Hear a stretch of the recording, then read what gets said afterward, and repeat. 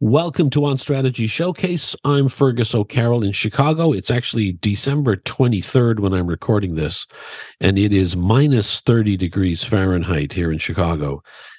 So as you can imagine, we're not going to be going out anywhere today. We were supposed to have a ton of snow. We ended up with just 1 or 2 inches. But I can't remember it being this cold in a long time over here. I hope it's better wherever you are. As always, you can connect with me on LinkedIn, or you can reach me at hello@onstrategyshowcase.com. I want to just mention the fact that that this show doesn't exist without the generous support of our sponsors. If you are interested in being a sponsor of the show in 2023 and sort of exploring further what the possibilities are, you can download our sponsor kit for 2023 on our homepage at onstrategyshowcase.com. We have a bunch of new things planned for next year. We just finished up a great series with Wark, which has been tremendously popular. And we're going to be doing a bunch more of those next year, which are great opportunities for brands who want to reach marketers and agencies around the world. It's a great opportunity to tie yourself to topics and to participate in the conversation around these topics next year. So I hope that you will check out the kit, and you can reach out to me, and we can have a direct conversation. hello@onstrategyshowcase.com. Thank you for that. Thank you for a great year. Thank you for all of our sponsors in 2022, and we're excited what lies ahead. So back to today's show. Mark Ritson is back to talk about the top 10 marketing moments of 2022. We did this last year. It was a fun episode, very popular, and we're excited to dive into it. It's about what those moments were and why they mattered. And that's the important part. So I thank Mark for coming back on. I hope you enjoy it. I hope you have a great holiday, and I wish you all a happy new year. Enjoy. Take care. See you next year. So, Mark, we are back here again. I'm honored to have you back. You were we did this last year. It was really successful. Everybody loved it, and so I welcome you back, Mr. Ritson. Hello, Fergus. Merry Christmas. Can you believe it's a year since the last one? God, I really can't. And then I was thinking about that a couple of minutes before we started, and I was just, I don't know, man. The older I get, the faster things move. Yeah, no shit. So I don't know. Anyway, I got some DMs from people who attended your presentation of this live in London last week, I believe it was. You did the same presentation for the Marketing Academy, and I think it went down really well. So I'm excited to do it here for the audio listeners.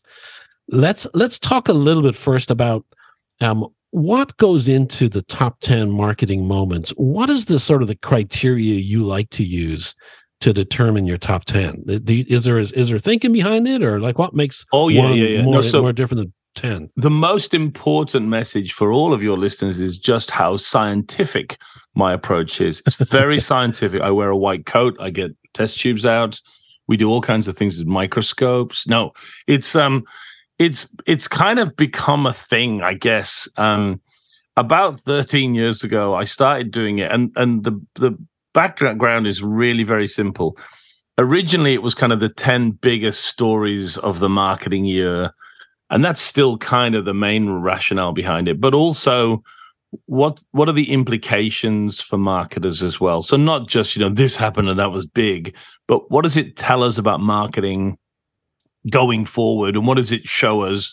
So more than just top 10 hits sort of thing, what is it indicative of? And they're the two things I look for when I put it together. But it's complete bullshit in terms of we're not using any kind of data or any kind of nonsense there. It's my take on what I thought were the big things of the year. So let's start at the top, and I'll drop in our little jingle bell sound right here. That was quite nice. So here we go. Number 10, Musk messes up pricing. Tell us about this one. So I don't know about you, and I'd be intrigued your take on Musk in general and the Twitter saga. I may have got this wrong given the last couple of days of what's been happening, but I still think Musk is trying desperately to find a middle ground between left and right and is getting portrayed in a certain way that may or may not be accurate. But this reflects I don't know whether he's going to pull this off or not, but this reflects a definite error, which was at the very outset of his tenure at Twitter. I mean, I think we're talking barely a week after walking in with the sink. He started mucking around with price. And if you remember, what he did was he went out and said to everyone that had everyone that the blue tick certification thing was now going to cost $20 a month. Right. And it created, not surprisingly, it's a fair old chunk of change for anyone, right? A lot of feedback on his own social media engine, in particular, famously from Stephen King, who I think responded by saying, if you try and charge me $20 for something that was free, given you should really be paying me for all this content, I'm gone. I'm out of here, right? And Musk responded with a tweet that was almost in real time, which said, hold on. We gotta pay our bills somehow. If $20 doesn't work, how about $8? And so I just think it was an extraordinary moment of how not to do pricing on a number of different levels. First, because obviously to set a price at $20 out of the blue. So if you're one of these certified blue tick people and you've been getting something for free and now it's going to be $240 a year, clearly that's a nonsensical proposition. There's also the sense that of all the people to go after, those guys that are certified are probably not the people you want to piss off. They're kind of the heart of the machine. And then there's the way he dropped his price from $20 to $8, almost on the whim of one single response from a customer. And finally, there's the justification that he gave Stephen King, which was, this is, we got to pay our bills. And the whole point of pricing is, sure, you got to make enough money to drive the organization, and value has to be generated for the organization and its shareholders. But the other prong of the V is all about customers. You've got to work out where the value is for them. And if you've been getting something for free for a decade, trying to screw $240 out of people overnight is not obviously going to work. So for me, it was a masterclass in how not to do pricing from someone who's meant to be better than that. And I think it was a remarkable single moment of stupidity from a man who's often really is a genius. Yeah. For me, I thought about it as sort of indicative of the way that he manages. And I don't think we at that time, as a general public, understood that he was very knee-jerk oriented. And the fact that decisions are being made based on his own personal intuition without consideration for how people would react. There's no respect for running the traps on decision-making before you announce it to the public. That's it. That's the key point. Absolutely the key point, Fergus. I mean, I've praised him before when he's done exactly that and changed something overnight. Because of, again, as you say, this sort of autonomic response that he has. But with pricing, the key lesson is you don't do that shit with pricing. You do need research. You do need to think it through. And you do need to, the crucial thing I bang on about all the time is you have to frame a price. If you look at all the pricing work that's been done over the last 20 years, the way we present the price is inarguably more important than the price itself. And he's presenting it in such a dog shit fashion that it doesn't really matter what the fee is, he's going to blow it. So I think, for me, you've nailed it there. The core lesson is pricing, not price, but pricing is not something you do on a whim. It's a tactic that needs strategy and research and a bit of testing. And that's, arguably what marketers can bring to the organizational table. So for me, also the bigger implication of Musk as a leader at Twitter, because at Twitter we seem to be facing the fact that he seems to be a different kind of leader, meaning that we can't forget that he was forced to buy Twitter. He didn't choose to buy Twitter. Yeah. And now we see some people reporting on sort of brand decay at the Tesla level in terms of the appeal of the Tesla brand, sort of the shine coming off of it for certain buyers. There's a lesson in this too, which is this sort of unpredictable CEO in a business environment where predictability is important. You're absolutely right. As a result of that, it's hurting the other brands in his portfolio. And the days of Musk being essentially with Tesla a one brand guy and pretty much a branded house are long over. He's got space exploration. He's got boring. Now he's got Twitter, which is incredibly visible and relatively unimportant. But what you're seeing is the implications of running a house of brands where there is still a link between the brands, and the link is obviously Musk. So the risk profile is pretty high. I think we used to associate leadership with a certain set of a certain sort of bundle of talents, but also a certain set of behaviors. And I think they've been pulled apart now, where we're having to sort of accept talent with its set of behaviors. And the behaviors we may not like, and the behaviors may make us uncomfortable, but we tolerate them because the core talent seems to add so much value. I like that. I mean, for me, I've been watching this leadership literature for 20 years dissolve into mush. Leadership is emotional intelligence, all that useless nonsense. That's not leadership. And I think, to your point, leadership has always been about making a call and getting everyone to follow you, right or wrong. And we've always paid that price. It's just that the literature on leadership has become soft and politically attuned to this generic form of leadership, which, if you hold it up to any true leader of any kind, does not ring true. It's a prototypical version of how we want leaders to be in a fictional sense. Great leaders are always flawed, and their characters are always the price we pay for the leadership we get. It's just that leadership became mushy and soft 20 years ago and divorced from reality, in my opinion. So number 9 is brands mourn Queen Elizabeth II. Yeah, tragically, but I've a good innings, as we say in England. Queen Elizabeth passed away. And I was struck at the time by, and I don't know if you saw it as much in the US, but in the UK, pretty much every brand made some kind of earnest tweet about their thoughts on the passing of the monarch. And we're talking about, the examples I use are, there's a toy company that did like a black and white version of a toy queen model or something. Or there was, Thomas Cook, one of our large travel agents, said, safe travels, mom. Oh my God, that was crazy. That was great. The British Kebab Awards tweeted this very, emotional response. And the best one was probably Jimmy's Dildo Emporium, which is an online, I'm reliably told, is a very big online dildo website. A very emotional tweet about how they wouldn't be tweeting for a few days in respect for the Queen, And there's nothing wrong with any of that in the sense that it doesn't damage brands.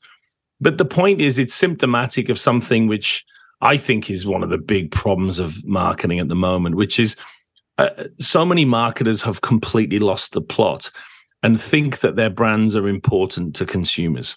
And they're definitely not. None of them are. So we've got to this point where, because we work 8 hours a day on our brands quite correctly, the brand sits at the center of our universe, and we've lost all market orientation and forgotten that the brand does not sit at the center of any customer's universe, even ones that buy us regularly. We're a tiny, little, unimportant thing.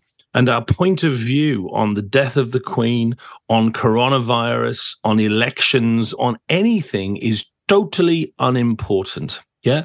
And it's a huge arrogance and hubris on the part of marketers to want to get involved in all of that. They really have lost track. And I just felt the tweets about the Queen were a perfect illustration of brands overstepping the mark.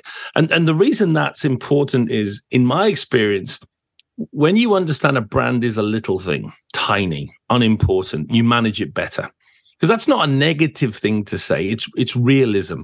And what happens is things like purpose for most brands become, completely unimportant when you realize that. No one cares what your purpose is.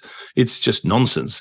And things like salience, whether your brand comes to mind, becomes super important because you suddenly realize that it doesn't most of the time. So for me, this was just a classic example of how brands have inflated themselves in a completely overstated way. And unfortunately, that's symptomatic of what's been going on for a long time. Is part of this the fact that so many brands feel they have to be making contacts with their so-called community or their followers or their base on a frequent basis in order to maintain traction? Is the other part of this almost the fear of retaliation if you don't do something, that if you don't signal that you're mourning the Queen, that you might be accused of not being sensitive to such a nationally important topic? Is part of it that we've gotten into this rhythm where we feel that if we don't do it, that we might be sort of pointed out? Yeah, I think that's accurate. I think that's a good call. I think one of the mistakes that's happened for 10 years or more now is brands on social media have forgotten that social media, and the clue is in the title, is all about people. And they've become anthropomorphic in the sense that they feel like they have to have an opinion.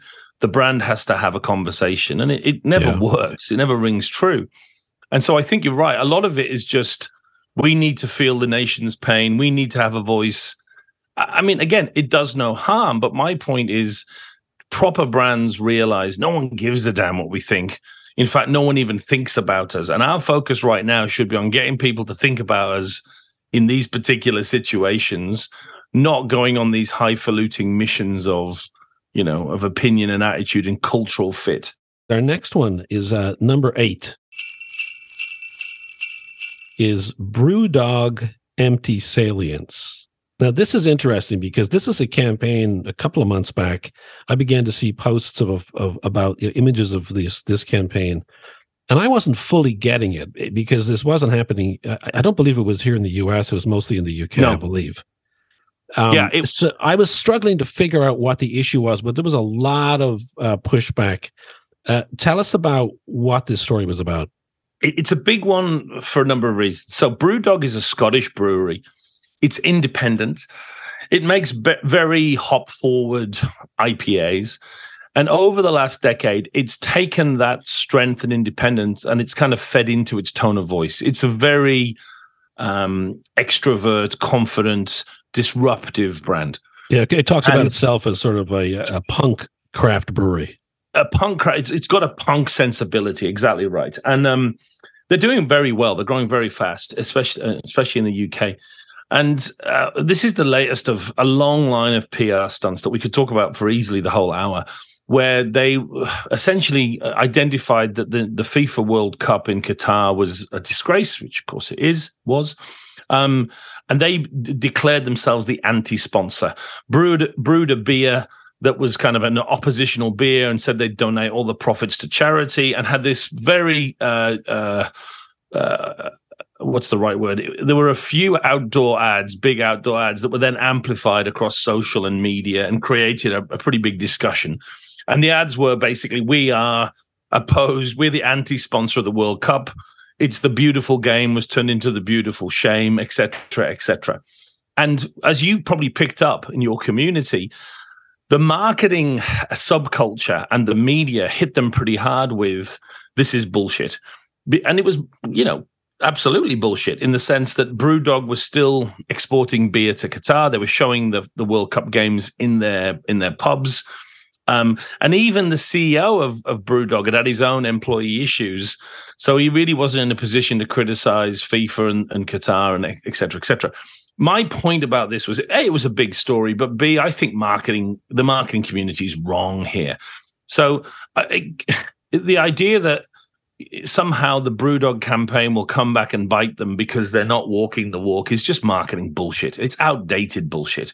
And the point is, we live in an age, again, of salience, of brands just needing to be noticed. And I think a lot of marketers are living in 1990. And I have to say, especially American marketers who are not on top of the later theories of marketing that have been developed in the last 5 years. And it pains me to say that because marketing was invented in America, literally. But I think a lot of American marketers are behind. If you think about it, I mean, the great book of the early era of brand management was Managing Brand Equity by David Archer. Fantastic book. Great book, absolutely, yeah. Early 90s, maybe even 1990. That's 30 odd years ago. And a lot has changed. And the way Archer sets up the concept of brand, which we all bought into, was this idea of awareness as a gateway variable. And then these brand associations, the brand image being the all-important thing that established a relationship with the customer. And at the time, it made perfect sense. It's just not quite true. And the way we've evolved in the last 5 to 10 years, mostly thanks to Ehrenberg Bass, is the idea that most of the brand preference and purchase is being driven by simple salience, by the first brand that comes to mind. And that system one, I need a beer, BrewDog, can then be explained and rationalized by a much more complex system two process, which a consumer will give you in qual or quant research. It's just not true. The consumer thinks it's true. The reality is the brand that I think of first is inevitably, in most cases, the one I buy. And we're not just talking low involvement. We're talking high involvement, B2B. Salience is a much more important thing. And brand image, much less important and much less fragile than we once believed. Everyone's critiquing BrewDog on the basis that, it's generated a lot of attention, but it's not accurate and it's not true. They're missing the point. 75% of the game, maybe more, is just coming to mind and grabbing that attention. And I think regardless of whether it is in a positive light, or regardless of whether you've got a bunch of negative publicity out there, am I hearing you right that you're suggesting that you don't think that mattered as a reputational ding? I don't think in this case, and 99% cases, it matters at all, Fergus. I think there is such a thing as bad publicity. It's called bad publicity, right? But it only happens in very, very, very rare cases in terms of influencing negatively the purchase of the brand. Sure, you get negative publicity a lot, but a function of that is you also generate tons of salience. So I would always say to brands, ideally, of course, you want to generate shit tons of salience and be very on brand, very tight to your position, of course. My point is, in some cases, BrewDog is a good example. That's pretty hard to achieve. So trade a little bit of that consistency, a little bit of that perfection for salience, because salience is more important than image. And in the rare cases where you do something which is really negatively perceived, it's going to do you no damage and it'll still drive salience. One of the hallmarks of BrewDog, who totally understand this, is they keep doing stuff, all the time, moving on, another campaign, because they get the idea of staying in the mind of the consumer who constantly forgets. And I think that the advice to brand managers is short, stay on brand, stay consistent, don't deliberately do things which are negative, but there will be occasions and opportunities that arise where it won't be quite on brand, but by God, it will get you noticed. A 1990s style American trained brand manager would go, oh, no, but it's not on brand, and walk away from that. That's the wrong move. The right move is to embrace it and go, you know what? This will work for us. We'll move on. It's not going to do us any damage.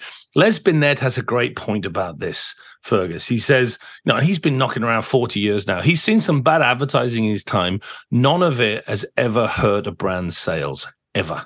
We've got our theory wrong. We're overly sensitive to the brand concept. You know that phrase, brand reputations are built in a lifetime, but they only take seconds to destroy. That's total fucking bullshit. It's totally wrong. It's absolutely wrong, And you've only got to look around at brands and what they've done to realize that. So, in a dream world, tons of salience, tons of brand image, all attached together. But what BrewDog show us is that in many cases, you don't get that perfect world. Trade some perfection for salience, for attention, for eyeballs. So number 7 is the TikTokification of everything. Tell us about this. Yeah. So I think I invented that phrase, but I'm sure someone else did it before me anyway. If you look at what's happening with TikTok, as everybody knows, it's really a triple threat, right? First, because it's growing faster than any other social media brand. Took 5 years to get to 1 billion users? It's going real quick. Faster than any of the other big platforms. Faster than any of the other media. It also has already, for those users, significantly more user time per day. I mean, the figures vary, but whatever average you look at, it's a factor of 50% more addictive, more time consuming than anything else in your portfolio of social media. And finally, it's the perfect advertising medium. We can just drop in short ads into the carousel of the format beautifully, right? It's almost made for advertising. Put those 3 things together, projections are it will become a mighty social media giant. Already is big, but will become huge in the next 2-3 years. So the question is, what do the incumbent social media platforms do? And the answer is, at least looking at this year, not a lot. They do everything wrong. So we could summarize the response of everyone from Facebook to YouTube to be the same, which was, we need more video. We need more short form video, less than 60 seconds. We need it full screen, and we need it algorithmically driven so that we keep serving you more and more interesting videos. So they've effectively copied TikTok's model, which, if you follow any form of basic strategy, is not the right answer for two reasons. That's not what your brand is all about. And there was a famous case where the Kardashians, who love Instagram, basically had to scold Instagram this year and say, look, stop trying to be TikTok. Instagram isn't about that. It's not about video. It's about images. And it's not about algorithms from someone in Turkey with an interesting chicken video. It's about my friends sharing those images. Please stop doing that. So the brands kind of tried to change their spots. And at the same time, you can't be more TikTok than TikTok, which has the best algorithm, which is known for video. So it was strategically very disappointing. And, you know, I wrote a column about it saying it's a classic example of core competence, which means, you know, core competence for me is the great strategic concept. The idea that a company becomes good at certain stuff and therefore is bad at other stuff. And that sounds very simple, but it's, as you get older and fatter, more and more explanatory, you know. And here we had the example that brands that were disruptors are not very good at handling disruption. You know, if you take Mbappe, inarguably the greatest striker in the game of soccer right now, he scores a lot of goals. And if you said, well, if he can score a lot of goals, he can probably stop a lot of goals. Let's put him in as a goalkeeper. He'd be useless at that.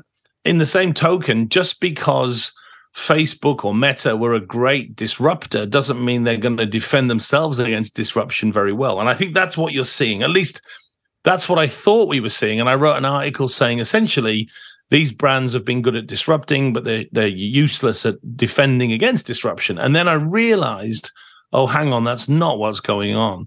What's really going on, and the reason all of these social media platforms have effectively cloned TikTok and are now offering a TikTok-like service within their platforms, is they know something we don't, which is during 2023, there will obviously be some kind of push to get TikTok banned because of its Chinese origins, allowing them to step in and take all of those users and all of those minutes if they have a TikTok-ready service. And I think that's exactly what's going on now with Marco Rubio, with various different bills going through Congress, which are being funded by various different sources.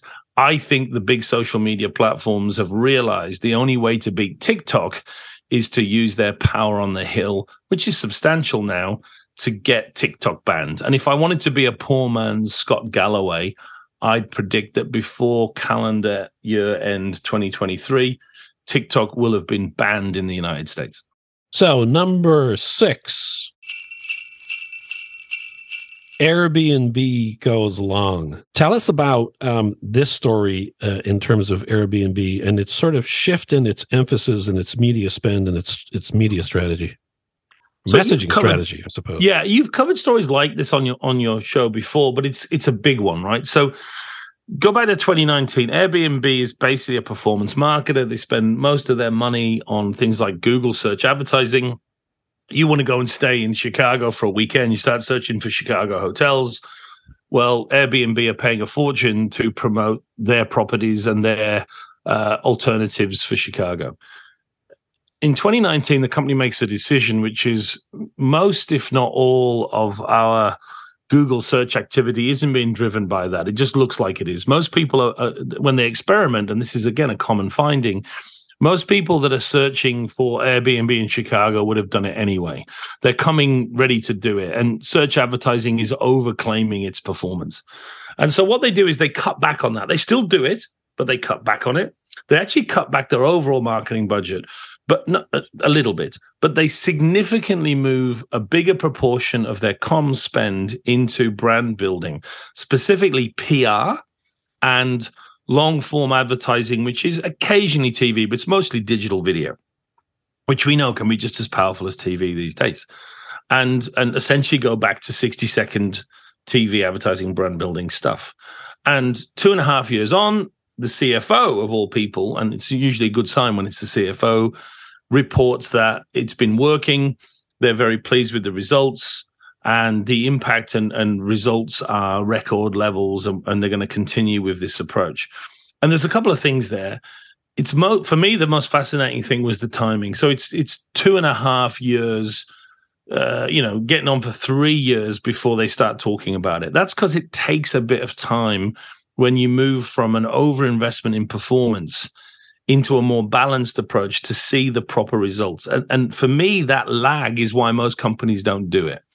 If you look at a 12-month period, performance marketing will always give you a better return.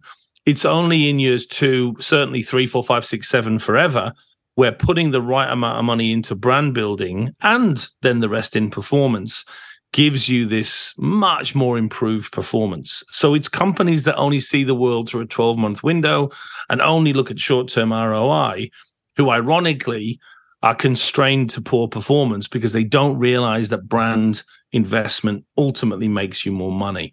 And so I thought it was a really good case for all the companies out there, and it's a lot, who continue to overinvest in performance, don't see the value of brand investment, and as a result, ironically, don't make as much money as they could. I get a lot of crap from people saying in performance marketing, saying, you're saying, move to brand building. The great work on this by Field and Burnett, the long and the short of it, the most important word in the long and the short of it book is "and." Nobody makes the case for moving all your money to brand or all your money to performance. Yeah. The reality is there's a sweet spot, a correct balance based on your age, your category, your innovation level, your competitors, an array of different factors that dictates the approximate right balance of long and short. And I've worked for clients where that balance, and we spent a long time working it out, was 75% brand building. And I've worked for clients where the right balance was 70% performance. Number 5, extrapolation errors. Tell us about what this is. So this is a big one. So I run into this, I'm sure, very nice chap called Martin Lindstrom, who's a brand guru, particularly in the United States. I think he's a Dane originally, but he's based in the US now. And when coronavirus hit, being old and experienced now, I did a couple of things. I did a whole bunch of seminars, and we're talking March of 2020. So really, when we were right in the origin of coronavirus, talking about how it was going to hit and what it meant for brands, but also warning marketers that we'd get a whole bunch of catastrophe monkeys, as I called them, who would tell you that the world has completely changed, turned on its head, nothing will be the same again, throw yourself out of a window, set fire to your pants, everything's going to be different. Because that's what marketing is, the pornography of change. And what I basically said was, we're surely going to go through a really bad time of it, but when we come out of the other end, which we also surely will, we will revert back to the mean, and the world will not change forever. And sure enough, Martin Lindstrom, among others, came forward with a new book, Biology in the Coronavirus Age, laying out the new rules of marketing and how it was all changed forever. And that was all nonsense. And I called it out and said, look, it's great you're selling books, but you're selling books with nonsense here. This is not how this is going to play out. And so extrapolation errors refers to this idea that if you take any data point from coronavirus, I think with the exception of working from home, which, by the way, is still a moot point. Let's see how that reverts over the next decade.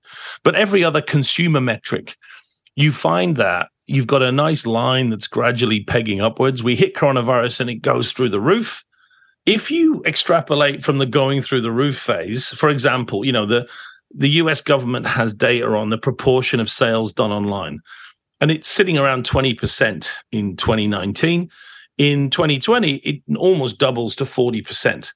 Now, if you're Martin Lindstrom, you argue that's because everything has changed forever.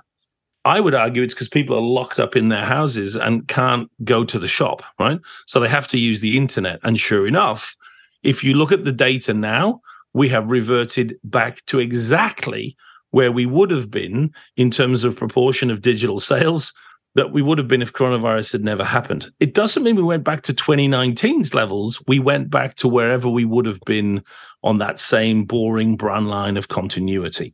So what does that tell us? Go ahead, Mark. Well, it's interesting because a number of companies, and the big one was Netflix, made the same mistake. So if you remember, Netflix at the start of this year got in tons of trouble because they projected they were going to recruit something like 2.5 million new subscribers, and they ended up losing a couple of 100,000. And the stock price dropped, and the media said, "Is this the end of the Netflix bubble?" And blah, blah, blah. I maintain, and if you run the numbers on this, it's spookily accurate. All Netflix did, either naively or greedily, is they extrapolated off their coronavirus base into a period where coronavirus didn't exist anymore. So rather than continuing to grow post-coronavirus, what they ended up doing is dropping back because we came out of that sector. And if you look now, the numbers are back up again. It's very healthy. It's just that they looked at this little bubble period and didn't extrapolate from a longer, more accurate period of time. And the big lesson for marketers, and again, this pornography of change, is there's no money in saying to people, it'll go back pretty much to where it was before. There isn't a book to be sold there, but there's a great book and all kinds of attention for saying the world has changed forever. As marketers, we need to be more boring. We need to be more sensible, and we need to revert back to a much, much broader mean with more data points than just extrapolating off the latest moment and getting involved in this pornographic love of change. And the problem we've got is we all start buying into that change argument because it's the one we hear the most, because that's the one that has financial incentives, seminars and books on how the metaverse will change everything, like 3D printing, etc. You need to be more conservative about change. It is happening, but it's happening at a much slower rate than marketers would have you believe. And a shout out to Martin Lindstrom. If you want to come on the show to counter this, you are more than welcome to do that. We give people equal time. Absolutely right. Number 4, Patagonia giveaway. This was huge this year, and an incredible signal to the world of purpose and mission. Tell us about what Patagonia giveaway is. Well, I think we've all known for a long time that Patagonia is the real deal, right? So during Black Friday, again, Patagonia this year said, please don't buy anything. Don't buy things because they're cheap. Buy them when you need them. And if you buy anything from us this Black Friday, and we're not doing any discounts, we'll give that profit back to environmental charities. So they've always walked the walk. We all know that, right? They come up in every presentation about brand purpose. And here we had the ultimate illustration where Sreenar, the boss and the founder, gave the business away to a trust, which will ensure that all the profits forever will go to environmental causes. I love the fact that he had to pay tax on that gift as well. So the business is worth about $3 billion, and he has to pay the US government from his own pocket for the donation as well. Yeah, good. And so what that illustrates is, for me, the best thing I wrote all year in my column: the purpose of purpose is purpose. And explain that. The reason we do purposeful things is not for profit. It's because we believe in that purpose. And, again, I think it's a famous Birnbach quote. A principle is only a principle if it costs you something. That's right. Purpose is only purpose if it costs you something. In Sreenar's case, it cost him everything financially. He gave everything away because he believes in the purpose. And now contrast that with the ridiculous, pathetic, hilarious, adolescent concept of brand purpose that we've been obsessed with for 5 years in marketing, which is a joke, which is, no. Brand purpose doesn't have to cost you anything. In fact, brand purpose will make you more money. It'll give you more customers, allow you to have a stronger brand, grow your brand more. It completely and utterly runs counter to the concept of purpose as illustrated by Patagonia. Or even the necessity for purpose, right? I mean, I think that's part of the conversation too, which is why it's been very strange to me too, to see how all of a sudden there was a sense that everybody had to have a purpose. And right. It's I don't understand how we got here, but I think it's perfectly realistic to question even the necessity of purpose. Well, and when you did, as I've done and you've done, but I've done repeatedly since we started getting this nonsense, people question why are you like this? Did you have a hard childhood? Why don't you see, and it's like, no. This whole thing is nonsense, right? Talk to Yvon Chouinard if you want to understand purpose. All of us have things that we believe in that we're driven by a certain purpose.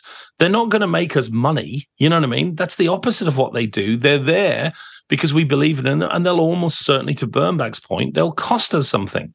And so I think what Patagonia did once again was demonstrate the real purpose, the real social purpose, which contrasted very poorly with the bullshit of our brand purpose, this little Mickey Mouse idea, which allows marketers to sound good at dinner parties. No, I don't sell caffeinated beverages. No, we have a much bigger purpose than that. But yet the ridiculousness of it, that we're still going to have a brand purpose because it will make us more money, and the brands that have purpose grow faster and make more money.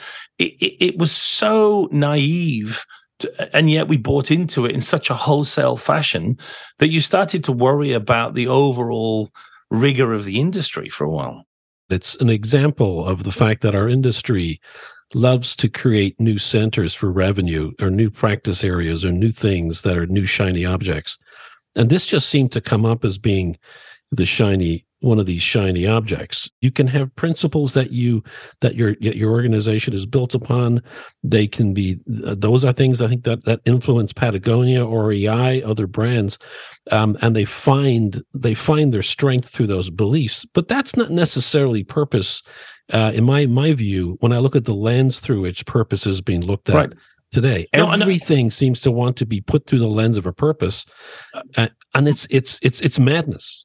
And my take on it from the beginning was purpose is a strategic decision. I'm not always saying it's wrong. There are certain brands it's worked for brilliantly, right? I resent, as you say, when people say, if you don't have purpose, you'll fail. That's nonsense. Yes. Purpose is a strategic choice.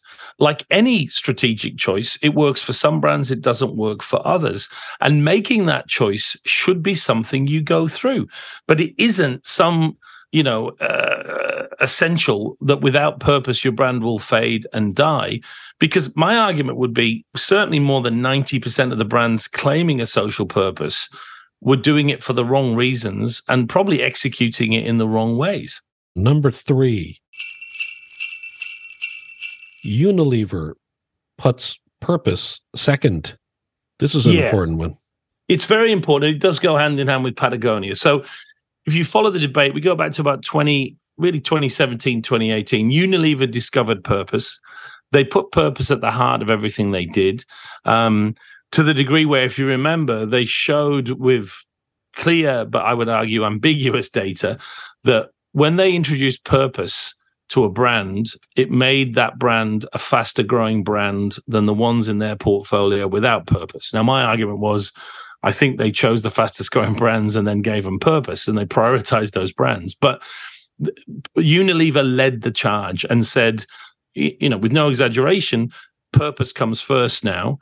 We don't have brand managers, we have brand activists, whatever that means. And without purpose, your brands aren't going to succeed. So they pegged their future to brand purpose. And let's be fair, Unilever is an amazing company. The people are amazing marketers, and they genuinely believed they were doing the right thing. So there's no disingenuousness there. There was, however, in my opinion, a lot of brand incompetence there, which was very dangerous. And the incompetence came from a couple of places. First of all, back to our point about Patagonia, there was no sense from Unilever, we're doing this even though it's going to cost us some sales and some market share. It was, we're going to make even more money with brand purpose. That, as we've said, is naive. A bigger point, though, is Unilever operates a portfolio of brands, quite a lovely portfolio of some 20-something star brands. Unilever seemed to forget the basics of brand management, which is when you run a portfolio of brands, one of the first key lessons is what works for one does not necessarily work for another. So here we had brilliant cases where strategically purpose made sense. Ben and Jerry's, it's a perfect purpose-driven company, makes perfect sense. Dove, again, one of the great purpose cases of all time, brilliantly done, a really clear social purpose, which was brilliantly executed, which made the brand successful and had a demonstrable impact on society. All good. But the idea then that you would introduce that to Magnum ice cream bars or pot noodle or Hellmann's mayonnaise was madness. I mean, so the Hellmann's campaign was essentially reduce the waste mountain by buying Hellmann's mayonnaise, because they're trying to stretch to some ridiculous degree every brand's differentiation and positioning, so it has a purpose dimension at its center. Yeah, and it's sparked this, famous quote from Alan Smith, who runs Fundsmith, a very large independent investment company, and they'd invested, hundreds of millions of dollars into Unilever, and he was growing ever more frustrated with this obsession with purpose. And he said, I'm paraphrasing him now, but basically, any company that thinks there's a purpose behind Hellmann's mayonnaise has lost the plot. It's been around for almost 100 years. I think we know what the purpose of Hellmann's mayonnaise is. It's sandwiches and salads, and it was a fair comment, given that Unilever were struggling with this approach. Its share price has underperformed the other FMCG companies. And of course, at the end of this year, Alan Jope, who CEO of the company, who'd led this charge, essentially announced very early he'd be stepping down. And suddenly we had a raft of very senior figures at Unilever who'd pushed purpose first, were now suddenly very clearly being told to say, in many famous cases, it's, purpose second. Purpose is the icing on the cake. It's not the cake, was Hanneke Faber's quote. So they clearly had learned a lesson, which was, we've got carried away with this purpose stuff. It wasn't working. And as we go into a global recession, it's not going to work even more. I mean, try taking on private label mayonnaise with a positioning based on, no, don't buy the private label mayonnaise at half the price. Buy Hellmann's, because we'll reduce the waste mountain. You're going to get killed out there. So there was a retrenchment by Unilever, which we have to respect.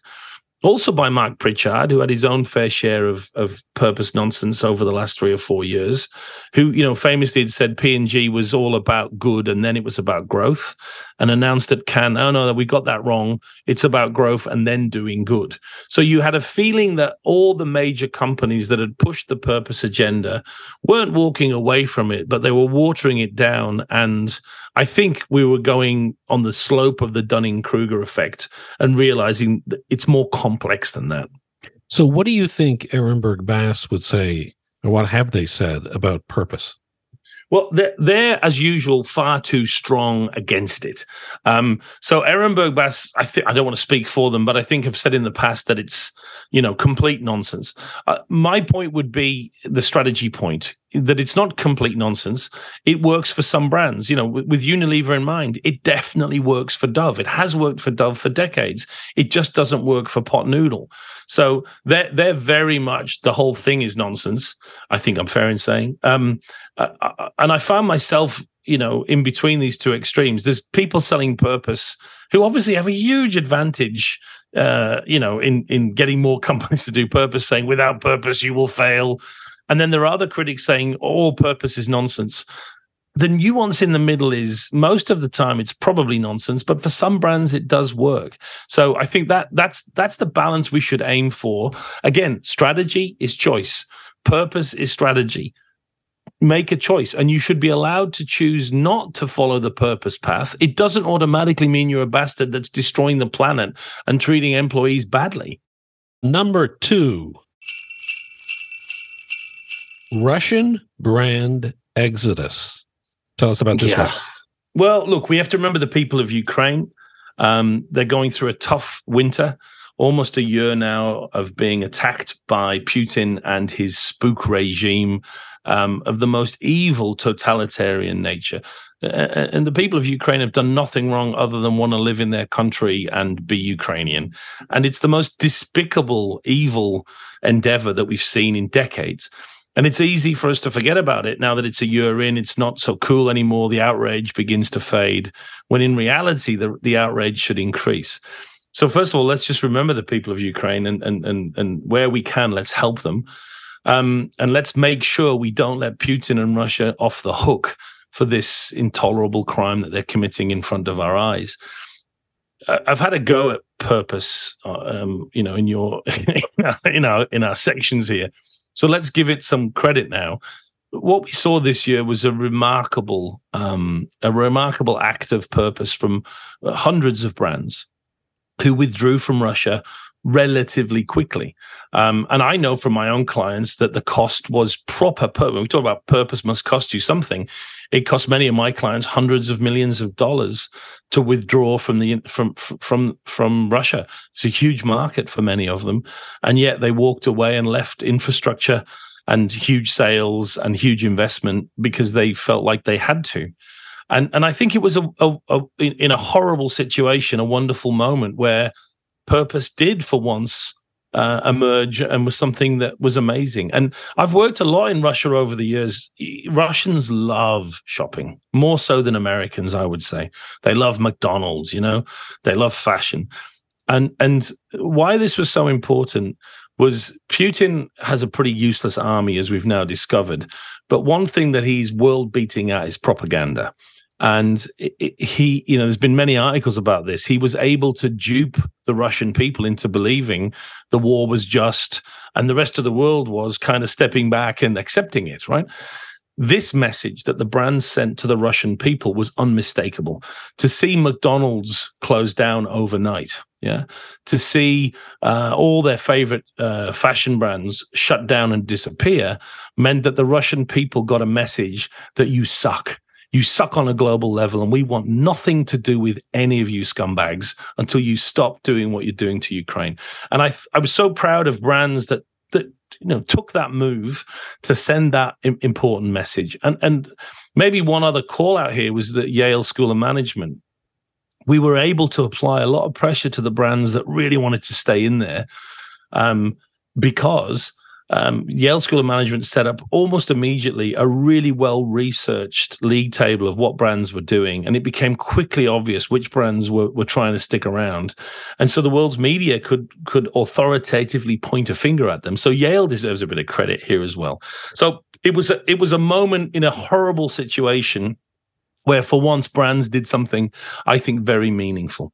I'd love to think that was all about a noble move and doing the right thing, and it's about integrity and principles. But I think a big part of it also is realizing that the brands that have been slow to make decisions, maybe Kanye and Adidas might be an example of that this year, have been beaten up. So I'd like to think that you use the word, this being a good example of purpose. I would just think this is the right thing to do. It's about integrity. It's about having principles as an organization. One last point on this was, and a point you made in your deck, which was the sort of the downside of trademark infringement.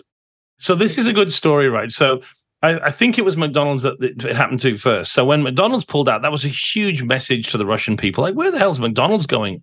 They were trying to piece together what was going on, right? They thought the war was okay. Why is McDonald's closing down across Russia? And then it became obvious there was something else going on.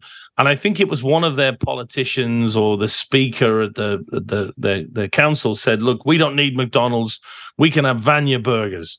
As in Uncle Vanya. And overnight, the McDonald's premises were replaced with a Cyrillic version of it looks like the McDonald's logo, but now apparently it spells out Vanya. But it's like McDougal's in Eddie Murphy movie from back in the day, right? So that's what happened. Is a whole bunch of pirate Russian entrepreneurs took over the premises of the old brands. IKEA, which is huge in Russia, was replaced with Idea with the identical logo. My favorite one was KFC was replaced with CFC, Crimea Fried Chicken.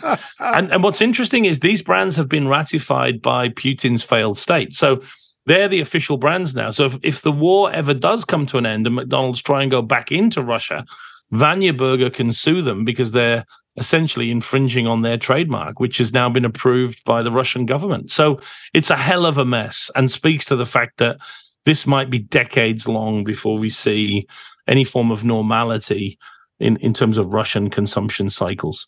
So the number one marketing moment for Mark Ritson in 2022 is stagflation marketing. Tell us about this. So stagflation isn't a common term in the US. It's very common in the UK from the 70s. The last time we went through this, there was a little-known British politician that invented the concept. Basically, stagnation or recession going on with the economy, but inflation of prices combining to make a very potent, problematic situation. And different economies handled this differently this year. Certainly in the UK and around Europe, not so much Asia, this was a massive problem.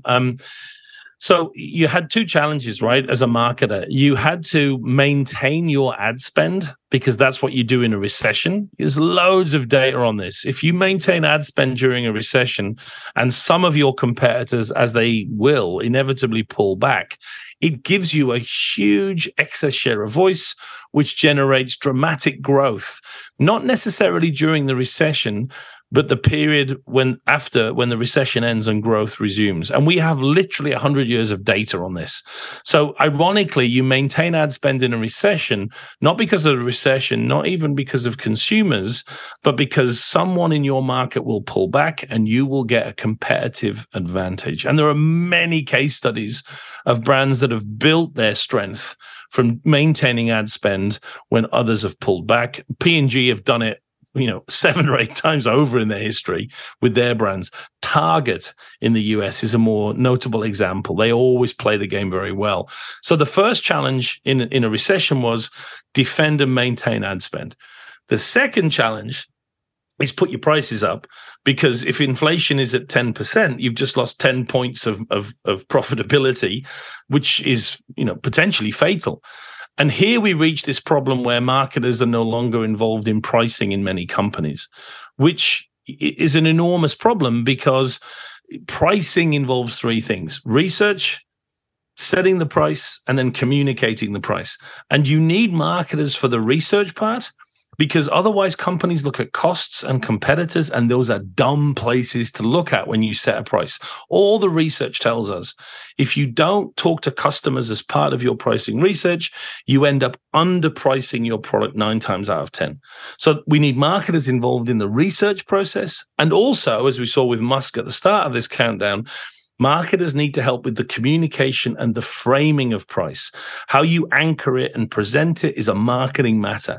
Now, I'm not saying marketers should be in charge of pricing. They never were, and they never should be. I'm saying we have not got marketers around the pricing table in many companies, partly because companies don't respect their marketing function, and partly because a lot of marketers aren't good enough and are fundamentally just advertising people. But in the good companies, where we have properly trained marketers, we are now seeing marketers having an enormous impact in helping to set and communicate price changes, which is, for this year and for next year, the most important P, is getting pricing right, partly thanks to marketers. And I think we saw that played out throughout the year with companies that did and didn't get their pricing right, and how important that one issue really is. Mark Ritson, it is a pleasure to have done this with you. A columnist, an advisor, professor of marketing, the main man behind the mini MBA program, which is enormously popular. I encourage everybody to check that out. Thank you, Mark. Thanks for doing this. I hope you and your family have a great Christmas holiday, and a Happy New Year to you. And same to you, Fergus, and all the best. And I hope you have a lovely festive period, mate. And we will see everybody in 2023, and we'll do this again at the end of the year. Thanks for listening. Have a great holiday. Stay safe, and the best of luck with all we do next year. Take care.